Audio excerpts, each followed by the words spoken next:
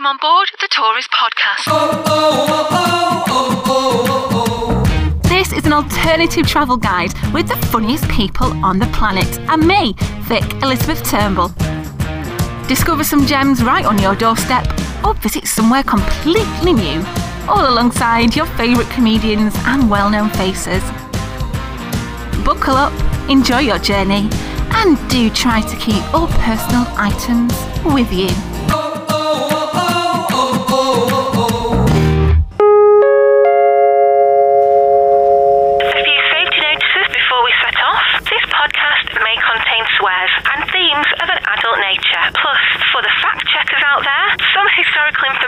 May be unintentionally inaccurate. Sorry, this podcast is ready to depart. Please stand clear of the doors.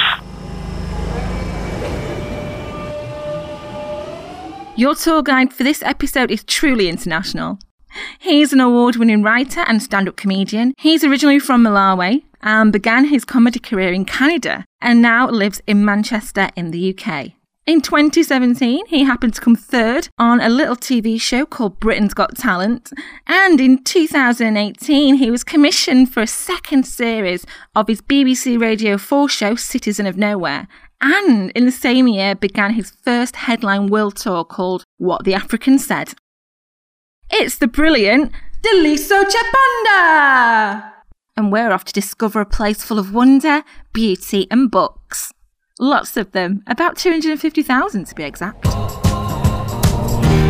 Daliso! Hello! Hello! How are you doing, Vic? I'm good. Welcome to Tourist Podcast. Thank you for being a tourist. Awesome. This is funny because I have mocked tourists all my youth. Because, like, in Central Africa, we look upon these tourist types who come to Africa looking at animals and acting ridiculous as somewhat silly. So, I am a tourist today. No giraffes. No deal. Well, we might see some animals. It is Manchester. This is true. So we are on Deansgate Locks, and the reason why I wanted to meet you here is across the road we can see the Comedy Store. Comedy Store. It's like my hub, my home comedy store. It's probably the club I am in the most often because it's just down the road from where I live. So every 2 weeks I try out jokes there, plus I do gigs there. So it's like a second home to you. So I first saw you at the Comedy Store in 2006. Yes. While back. Yeah, that was like when you came. You literally saw me just as I came to the UK. So I was a bar lady at the Comedy Store, and I remember you doing open spots there. Yes. I did the whole mill from open spot to little 20-minute spot to... And interestingly, I was doing their new stuff gigs regularly long before I actually started doing weekends. Yeah, so tell me about that time. What was it like starting out in Manchester? It was weird because I had advanced my way gradually with, tooth and claw in Canada from open spot to being someone who opened quite regularly. And then I had been demoted back to the beginning. And it was very frustrating because I knew I was funny enough. But I had to jump through the hoops all over again. It didn't take as long, but yeah, I remember being frustrated, and then it took around a year or two before people started giving me some respect. The respect I deserve. And you've not given up, and you've... No. And now I'm touring and stuff like that. So it's interesting because I didn't almost give up, but I kind of resigned myself to a certain kind of circuit comic life. And then out of the blue, out of nowhere, it changed up. So I'm on a second lease of life. Oh, do you know what? I'm dead chuffed for you. I am. Yeah. And we're going to talk about that lease of life in a bit when we have a walk up to where we're going. So awesome. When I said, Daliso, do you want to do tourist? And you were like, yes. Because you're such a busy man, you chose somewhere that I thought you would bloody love. This makes sense because you chose a library, right? Yeah. And I am a writer. I am addicted to books. People know you as a comedian, don't know you so much as a writer. Yeah, the writing came first. So I was writing fiction for years. And from year to year, I would either make more money from comedy or make more money from writing. And I did both, and I didn't consider them... I'm just a writer. Sometimes I write funny things. Sometimes I write science fiction. And it's just recently, it's been comedy 80%, writing 20%. But the writing is going up because I'm doing stuff for the BBC and stuff like that now. What a good place to be. Yes. Would you like it to be 50-50, or are you happy? No. As long as I'm living off writing, I don't care what I'm writing. Do you know what I mean? It's like, I love performing, so I always will be performing. But if there was ever a year when I mostly wrote, I'd be entirely happy, because for me, the joy is the writing. I read somewhere on the internet, they described you as a promiscuous writer. and I was like, yes, that's a really odd word. No, that's me describing myself. Okay, that was because I am not faithful to any style or genre. Yeah. So there are people who only write horror, or only write literary stuff, or only write humor. I write whatever strikes my fancy. So you're a bed hopper of genres. Yes, I am. I love it. So we're going to go to John Rylands Library. Yeah. And John Rylands Library was built a long time ago, 1900s, and John Ryland's Mrs. Ryland, I can't remember, was murdered. No, the way you set it up, I was expecting something dramatic. Mrs. built it for him in memory of John Ryland. Much sweeter than where I was going. She killed him, she buried him in the library. Indeed. He was like this really amazing entrepreneur, mill owner. Okay. Millionaire. And he was a very good dude, so he gave to orphanages and shit, and she was like, because he's been such a good egg, we're going to build a library for him. Lovely. Even though he was dead and he couldn't use it, but it was for the people of Manchester. Okay. What are you writing at the minute? So right now I'm writing a novel, and I'm writing my next year's, I did a sort of half stand-up, half play kind of radio show for Radio 4, so I'm writing that second series plus a novel. So that was the Citizen of Nowhere. Citizen yes. of Nowhere. I tried to listen to it, but the bloody iPlayer, it's run out. I can't. There's this thing which is frustrating about the BBC, in that they have it for around a month after it airs and then it disappears. While I think they need to take on like the Netflix kind of model and just have it always available. I think this could save them, because everybody's worried because the BBC, people don't pay their license fees. But imagine it became a Netflix model and you pay the equivalent of maybe double license fee and you get an access to everything they've ever done. Get on it, BBC. They'll need programmers and all sorts. It's much more complicated than that, but I think that would be great. Yeah, sort of on demand. On demand, everything. Yeah. What are you watching on Netflix, by the way, at the minute? Well, right now, I don't watch a lot because I'm super busy. But if I am watching something, I usually watch science fiction stuff. So does that influence your writing, the sci-fi writing? No, actually. Part of the reason I don't watch anything that could influence me. So I watch very little stand-up. I only watch like my favorites because I'm afraid of being influenced. And I don't watch anything funny because I'm afraid of being influenced. But I can watch a really serious, end of the world kind of science fiction grim thing, because that's nothing like anything I write. And there's stuff which I love, which I'm sure I'll love, but I'm storing it up until I'm ready. There's something called The Good Place, which is about heaven or something, but my novel's set in heaven. So even though everyone says you'll love it, I'm storing it until I finish. I love that. So you've got your little blinkers on. Yes, you got it. Otherwise you'll steal and you don't even know you're stealing. Absolutely. That's a really strict way to be and a good way to be. When you hear comedians accused of stealing stuff, sometimes they're thieves, sometimes they're just someone who's consumed so much comedy over the years that 10 years later they just regurgitate something that they saw 10 years ago and they think they thought of it. It's easier to just not watch a lot. Do you avoid Christmas crackers at Christmas? Those jokes are so bad, it's fine. It's fine. Talking about, writing, where do you write? Do you have like a little den, or? I generally just write at home. I can write anywhere. There's no method to it. Shall we go to the library? Let's roll. Let's go! We set off for the short walk up Deansgate to the library. And a little heads up here, Deansgate is one of the busiest main roads through the city centre, so the sound might get a little trafficky, but like with a Pacer Train episode, it's like you are here with us.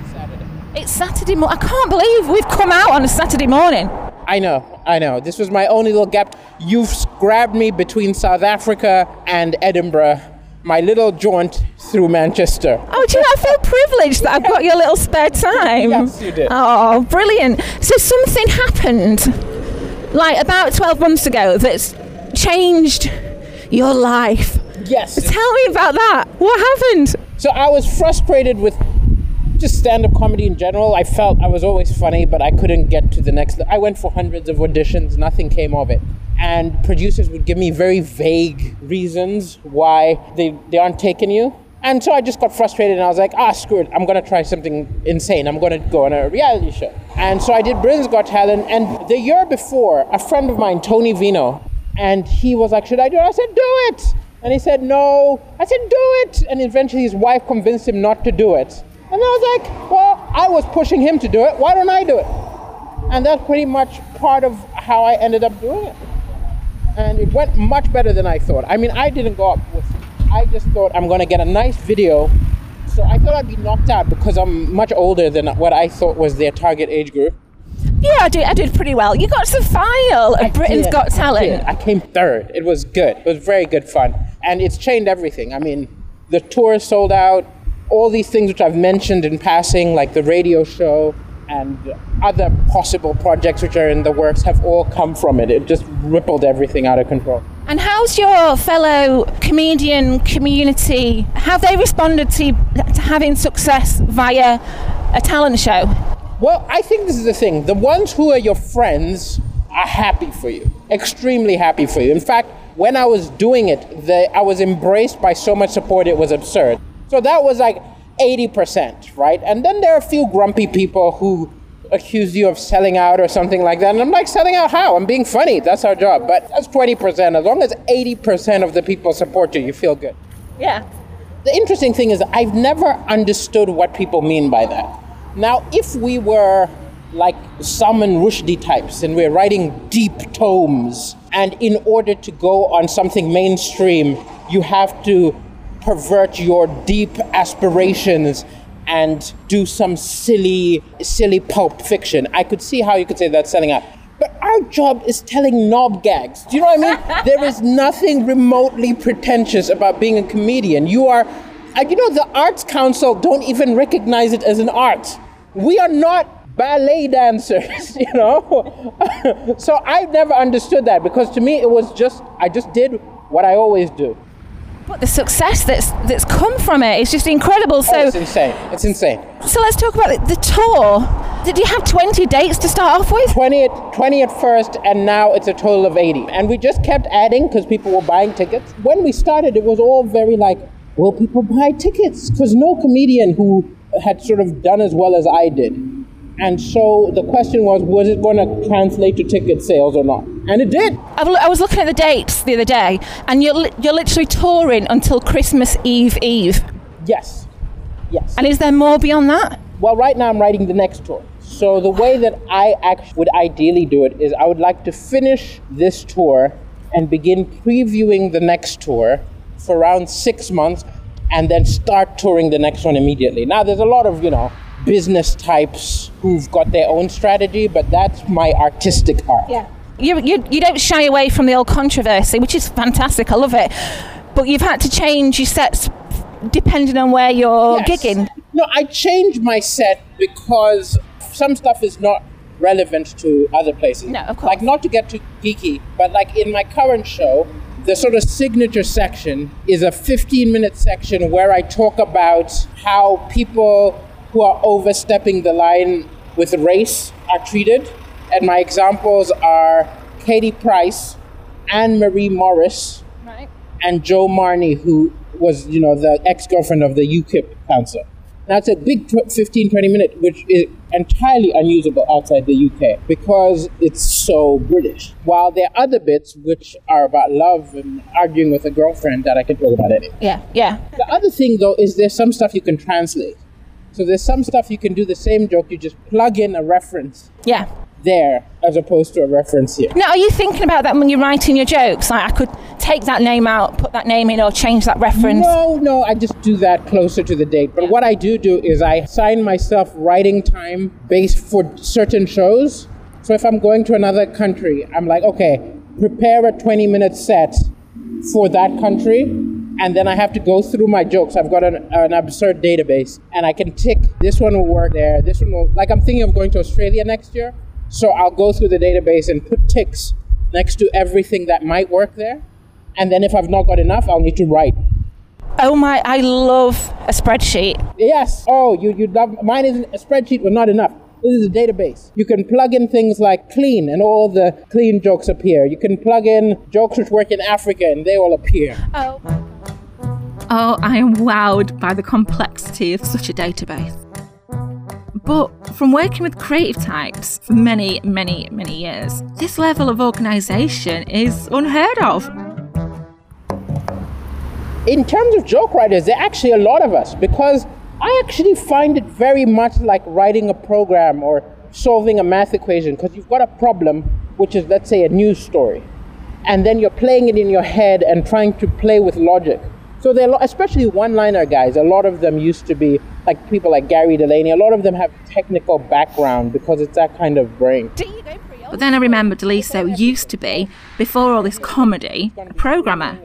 I wonder what Daliso would be doing if he wasn't making people laugh. If I couldn't be a comedian anymore, I'd probably do something writing-based, like journalism, because the gap between what I'm doing and that is less than the gap between comedy and programming.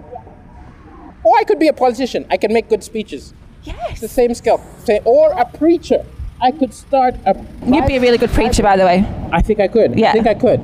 You convinced me to believe in God. Only problem is I'll be very hypocritical. Oh, here we are.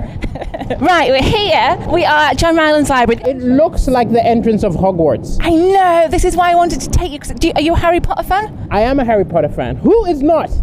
Me, How could but... you not be? What? I know. I'm taking your British citizenship away from you. You're going to fight me for it, Daliso. It looks like a church or a cathedral. So John and his missus were non-conformist Christians. Oh, I see. So I think it's got some religious undertones to it. It does. It does. Yeah. It does. So it's beautiful. It's neo-Gothic or something. Gothic. Yes, you'd expect vampires or something to come out the stacks.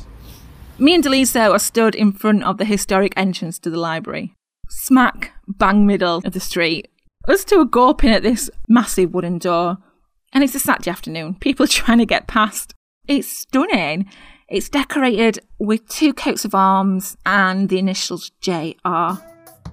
It's one of those doors, you know, on a horror film when the victim's broken down and they go to the nearest house and knock on a big wooden door with a big door handle, and it creaks open. I just don't want that. Oh, it even says some words. Who sine la... Oh, no, I don't speak Latin. I know a bit. So labore is work, terra is earth. So who sine labore terra lurum. Let's guess. Something works. He who works makes the earth go round. That's my guess. I think it might be something to do with that because he was a mill owner. So yeah, so this was an academic library.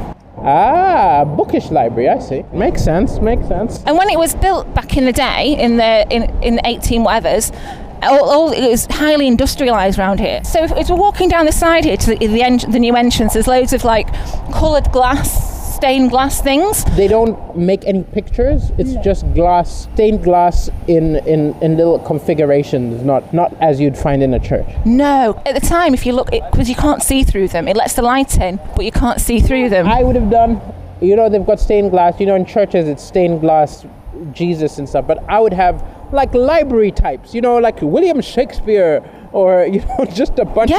Yeah, something a bit more themed, literature themed. So, yes. Because if you looked outside, the reason why you can't see is because it was dirty out here. Oh, I see. It was smoggy, it was horrible, so they didn't want people to see the general public of Manchester. Yeah. I mean, I love the outside. I think it's striking stunning. And gorgeous. And it's absolutely beautiful. Absolutely. But it also seems like a place, if there was an invasion, you could hold them off within. Yeah. Like you could build a moat or something. Yeah, it's a sturdy building that could take punishment. Hey, they don't... The library opened to the public on New Year's Day in 1900. It took 10 years and £200,000 to build, which is millions nowadays. And it was also one of the first public buildings in Manchester to be lit by electricity. Should we go in? Are we going in? Yeah, we're going to Are we able to speak or will you have to take a pause? Can speak. Can speak, it's a library. Yeah. You know what I've noticed? That you know the way that people get quiet when they're in a library, right? People also get quiet when they're in a bookshop. Even though there's no reason, you just feel the books. You have to be quiet around the books. There's an unwritten law of being quiet. But tell you what, Me and Daliso head into the modern entrance of the library to meet a member of the John Rylands team. hello, I'm here to see Natasha. Can I say who you are? Yeah, it's Victoria recording. And whilst we wait, we get obviously distracted by the gift shop. There's so many booky things to fit it with and fancy books for sale and stuff. I definitely read. I do not like reality. So if I'm going to read something, it better be set in a different time or set in a different world. So you like getting lost in an escapism in a book? Yes. So no chick lit for you? No. Well, what am I saying? No, actually, I do like some stuff that would be called chick-lit. One of my favorite books is The Time Traveler's Wife, and so it's chick-lit with a little bit of sci-fi. The library became part of the University of Manchester in 1972. It's now the third largest academic library in the UK. Yeah, so it's owned by the university now. Makes sense? So I don't think this is in danger of closing anytime soon. No. It'll be fine. But libraries are closing up and down the country. Right. One of the early... In 2017, 105 libraries closed across Great Britain. That's 449 that have been closed across England, Scotland and Wales since 2012. Funding for libraries has been slashed year upon year by the government. Those that stay open are being forced to cut their opening hours. Also, to save costs, they're being asked to be run by volunteers. So please support your local library. Over here. Hi. Hello, Natasha. Nice to meet you. This is Daliso. Hello. Nice to meet you. Good to meet you. Our John Rylands guide, Natasha, arrives to take us to some places that the general public don't often get a chance to see. You are listening to Tourist Podcast, an alternative tourist guide with the funniest people on the planet. And me, Vic Elizabeth Turnbull. So, because this is audio, you should know this guide is going to the upper galleries of the John Rylands Library. So We follow Natasha up the entrance stairs and into the old building on our way to the historic reading room, the crowning glory of this magnificent building. I see. We walk through a Gothic corridor with incredible carved stonework, past an old printing press. We've only been here 5 minutes, and Daliso is already impressed about what he's seen so far. Daliso is colourblind.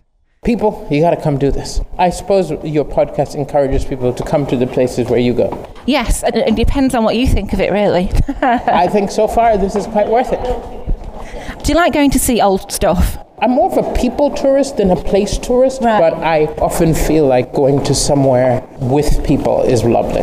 Yeah, you don't like going on your own. I You would like to never share go the alone experience. because I'm like, it's just a building. Right, But okay. if there's someone with me, then we marvel together at the little things.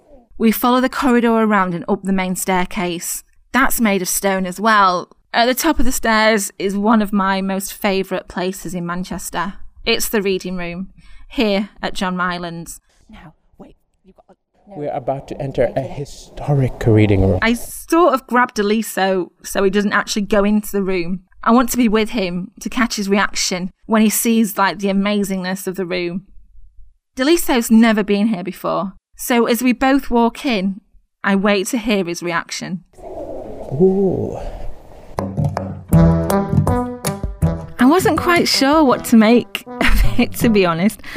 You know, like when you show a friend a meme that you've been crying at for 3 weeks, and they go, huh. Or is Daliso quite contained when it comes to being excited? Like my dad, right? If he's found something enjoyable, he will say, very good. And I know that he's having the best time. I think it's the latter. I think Daliso's like my dad. Anyway, Daliso, bless him, is still worried about not whispering in the library. If we whisper. I think it's fine. I think it's fine. You don't have to whisper, do you? No. Natasha says you It's don't have to funny whisper. because I always used to think libraries will kick you out. I think it's a Saturday. I think it's fine. It's fine. There's no one studying. And then the best thing happens. The one thing that can turn your trip from a good one to an excellent one. Someone with more authority than you unhooks a red velvet rope and walks into the previously closed area and beckons you through. We follow Natasha up a winding staircase that wouldn't be out of place in a fairy tale castle. Natasha's taking us to a bit where the public, I'm out of breath already, the public can't go. So we're going to have this like concrete... We're going up a little alcove, a stairway, which feels like a secret passageway, essentially. I am excited. I'm expecting to join some cult. We step out of the stairwell and onto the second floor of the library's magnificent reading room. At each end of the room is 2 huge stained glass windows. We walk to the far end of the room, alongside waist-high stone walls that stop us from falling down onto the floor below. And we look at the visitors where we stood just 2 minutes previously, on the other side of the velvet rope. I, for one, am feeling quite smug about this. So it's this beautiful stone, very gothic, massive room. So impressive, so gorgeous, little alcoves with leather-bound books.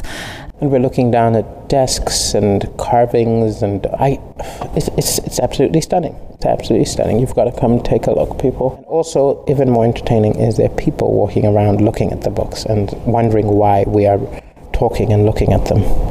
A little bit of paranoia I see on 1 or 2 of them. I am randomly going to point at somebody as I speak so they think that I am speaking about them. Well, I just noticed that the stained glass windows from the inside actually do have people depicted on them, but I think they're saints, not library types. Oh, you're right. Actually, it is people who are more to do with libraries. Erasmus is on it. He's not religious at all. So Moses is there. Thomas Aquinas. One window is dedicated to political thinkers, musicians and artists are depicted on one massive window at the end of the hall in beautiful stained glass. Oh, I see. Yeah, and then the other one is theology, so saints, Bible figures, religious thinkers. There's a person with a very unfortunate name on the top called Hooker, who I suppose, he sold what he had to in order to get his learning. We've got Cartwright, John Edwards. Lovely. It's great, isn't it? Yeah. So these are old books, which... Yes, these are all the special collections. Okay, but like ancient books, I suppose. Yes. Are we allowed to pick one up or not? No, we're not allowed No, we need gloves and special. But there is something odd about books which are not read, because they were built to be read. But I guess as we look around, shelf after shelf of books, I notice that the usually animated, loudly so, has become more quiet, reserved, reflective. Oxygen. When you see book collections like this, Deliso, do you get like, I want a book collection like this? No, I get, in 100 years, I want to be on one of these shelves. Really? One of my books, yeah. People with gloves on handling your books. Handling the Deliso Chaponda's first novel, that would be great. Okay, maybe 500 years. Like that, when I've been forgiven for my sins. Oh, give over. No, I'm expecting to rise and then fall massively, and then long after I'm dead, they reconsider my past and say, he wasn't so bad. We can start reading him again. So this second coming that you talked about earlier on in the day, yes. you're expecting a fall from grace? A fall from grace. Oh, it's inevitable. A spectacular one, like how? I don't know what I'll do. Is it going to be with hookers? No, because nowadays that wouldn't even make you fall from grace. It would have to be, I don't even know what it would be. I'll publish something unsayable. So you're scared that's going to happen? There's a level of, I wake up every day and say, this wasn't meant to happen. I'm not meant to be doing well. Something's going to pull the rug from under me. So there's always this disbelief which I have. Does that sort of infringe into imposter syndrome, I suppose? No. I don't even know what imposter syndrome is, but essentially it does make me work harder trying to make sure it doesn't disappear. Yeah. There are people who are massively famous, and every day they expect it to be taken away. Yeah, so I mean, at some level, imposter syndrome is wondering how you got here, and people are going to figure you out one day and realise that, like, what is this guy? Just that. Yeah. Whenever I'm at a fancy hotel, I look around and I'm like, I don't belong here. You do that. Library, though. You do that. Would you come to somewhere like this to write? I would, definitely. Often I go to the brother of this, the Central Library, is where I write a lot. So that guy there, That is Mr. Ryland. Oh, is that John Ryland? I see. He's got a beard similar to like Lincoln. You know that old school beard where they'd have the beard and not the moustache. We need to bring that back. Maybe I need to do that for my next show. Just. It's more like the whiskers, isn't it? It's like a whisker-based beard. Yes. Yeah. Yes. You're thinking of growing a whisker-based beard? No, just having the beard and shaving the moustache off as John Ryland did. It'll do wonderful for your profile. They think I've snapped. Oh, this is how old this Can you believe that that's the second time in 5 podcasts that Abraham Lincoln is being brought up?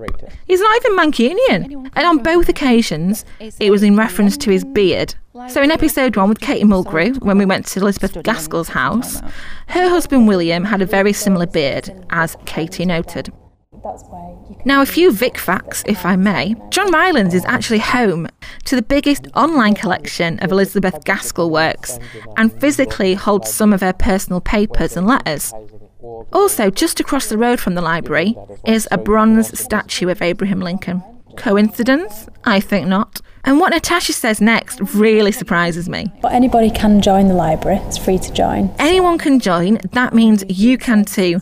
They're also open 7 days a week. Head to the John Rylands Library website for more details.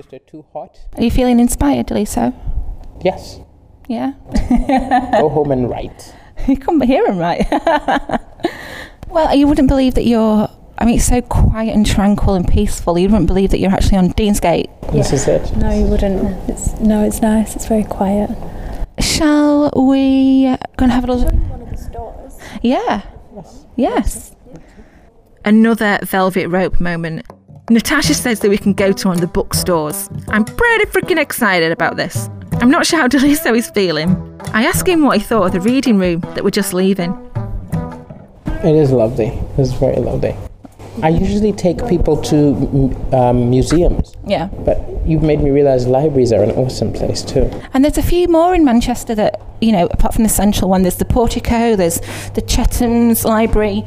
Yeah? It doesn't smell booky, does it? I've never really known what this booky smell is. Really? That people speak of. It's in a lot of books, but around old books, I've never got a specific, other than dust. Fusty smell. It doesn't smell fusty. Well done, Natasha. Yeah. But these are well cared for books. Oh no, very well cared for, I think that fustiness is usually second-hand stores, and you're probably actually smelling the owner, not the books. You know what? I've never looked at it like that. But you've got to be dating. Ugh, how gross is that? Book smell is actually people. Yuck. Ugh. We make our way down a lot of stairs to the bookstore and start thinking about what a grand gesture this was by Mrs. Ryland to build this incredible building for her husband. I wonder what Daliso's lady would build him. I don't know what she'd build. I just know she'd find someone else pretty fast. What would you like to be built in your honour? I would like a statue of me holding a microphone. I made that up. I don't really think that's what I'd want. But what I'd like built in my honor is a comedy club. Ah. The Daliso Chaponda Comedy Club. That's cool, yeah. Yeah. Oh, what is this room we're in? So this is one of the stores. So we're now in the bowels of the library. That bang then, you've just heard, that was a store door in the basement of the library, slamming shut, which I don't think Daliso heard. I feel that if the door shut, we would never be seen again. It is pretty remote. It's like the cask of Amontillado. It's so, removed from everything. So it's surrounded by books and books and books. And very ironically, a book here called The Unseen World, and it is unseen. Yes. Natasha, tell me, do you think, is it haunted? It is definitely haunted. Apparently so. It's meant to be haunted, the but truth is I've that seen anything myself. after tonight, we will find out that Natasha died 10 years ago. You saw who? Natasha? Well, Natasha's not been here for 10 years. Maybe. She died in a really weird book accident. Why is I am obsessed with haunted places, and honestly, this room is incredible. We're stood on a glass floor, and there's shelf upon shelf of books. I tell you what it's like. It's like the library scene in Ghostbusters, but much smaller, but much tighter for space. And on the shelves are these little white walkie-talkies, like someone's listening to us. But turns out it's not even sinister at all. These measure the temperature, the humidity. It's a little white gadget. We've got them everywhere in the building. So what happens if it gets a bit humid, like high humidity? Well, we're alerted to it, and then we can try and find out where the problem is. It's a very tight fit. There's literally thousands of books that we're surrounded by. Irish sketches and miscellany. So there's humor down here. Oscar Wilde, his letters. Wow. You know the way you collect all these letters of Oscar Wilde and letters of George MacDonald and his wife. In 100 years, we're not going to have Deliso's emails to his girlfriend. I just don't think emails have that gravitas. So it goes on for miles down there as well. So let us emerge from this. Yes. How do we get out? We could stay here all day and explore, but Natasha's got a job to do and Deliso's got a day off. We wind our way back to where we started. And I want to see if Deliso recommends the John Rylands Library as a tourist destination for you. And make sure you note down his best bit. No, just this was a fabulous little excursion. It was absolutely lovely. And do come check out John Rylands Library. What's the best bit? The best bit, I think, was when we went up above. There was like an old book section, and we were looking at the stained glass windows and looking down on people. I just can't. Every time I come here, I just can't believe I'm in the centre of Manchester. This is true. As I said before, I feel like I'm in Hogwarts. Yes. Natasha, you've been lovely. Thank you so much. And we wish the lovely Natasha farewell and head out into the daylight. And I asked Deliso his final thoughts on the majestic John Rylands Library. It was fun. It was lovely. Yeah, I like books. I'd rather look at books than like dinosaurs. Are you leaving feeling like inspired? Like you want to go and write the best shit you've ever wrote in your life? I'm going to go write. It's also a new place which I will write in. And I had to ask Deliso, as this journey has been so incredible, what his top tips are for new comedians. All I would say is write all the time. Write every day. If you need to go to a library to write, if you need to go to a cafe to write, but just write and write and write. So write. Come to John Rylands Library and write. Right.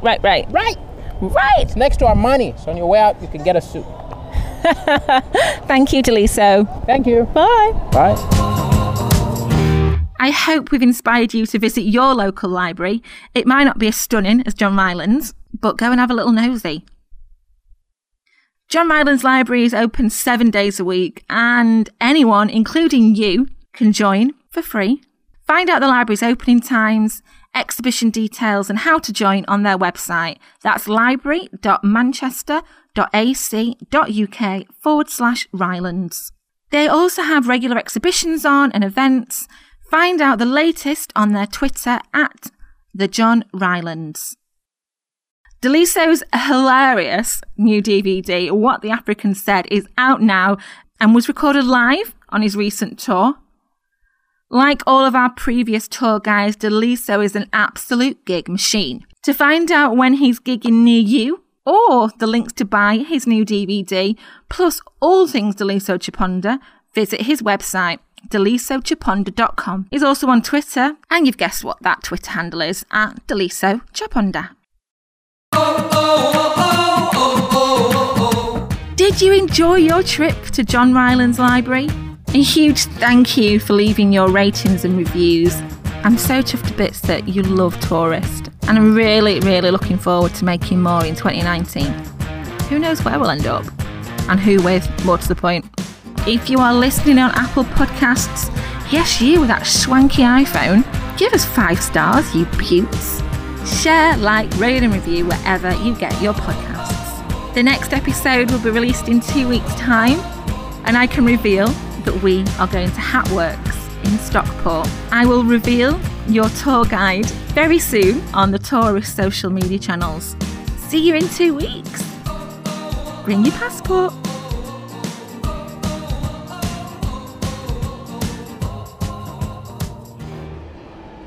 As you liked, please watch your step between the podcast and the platform.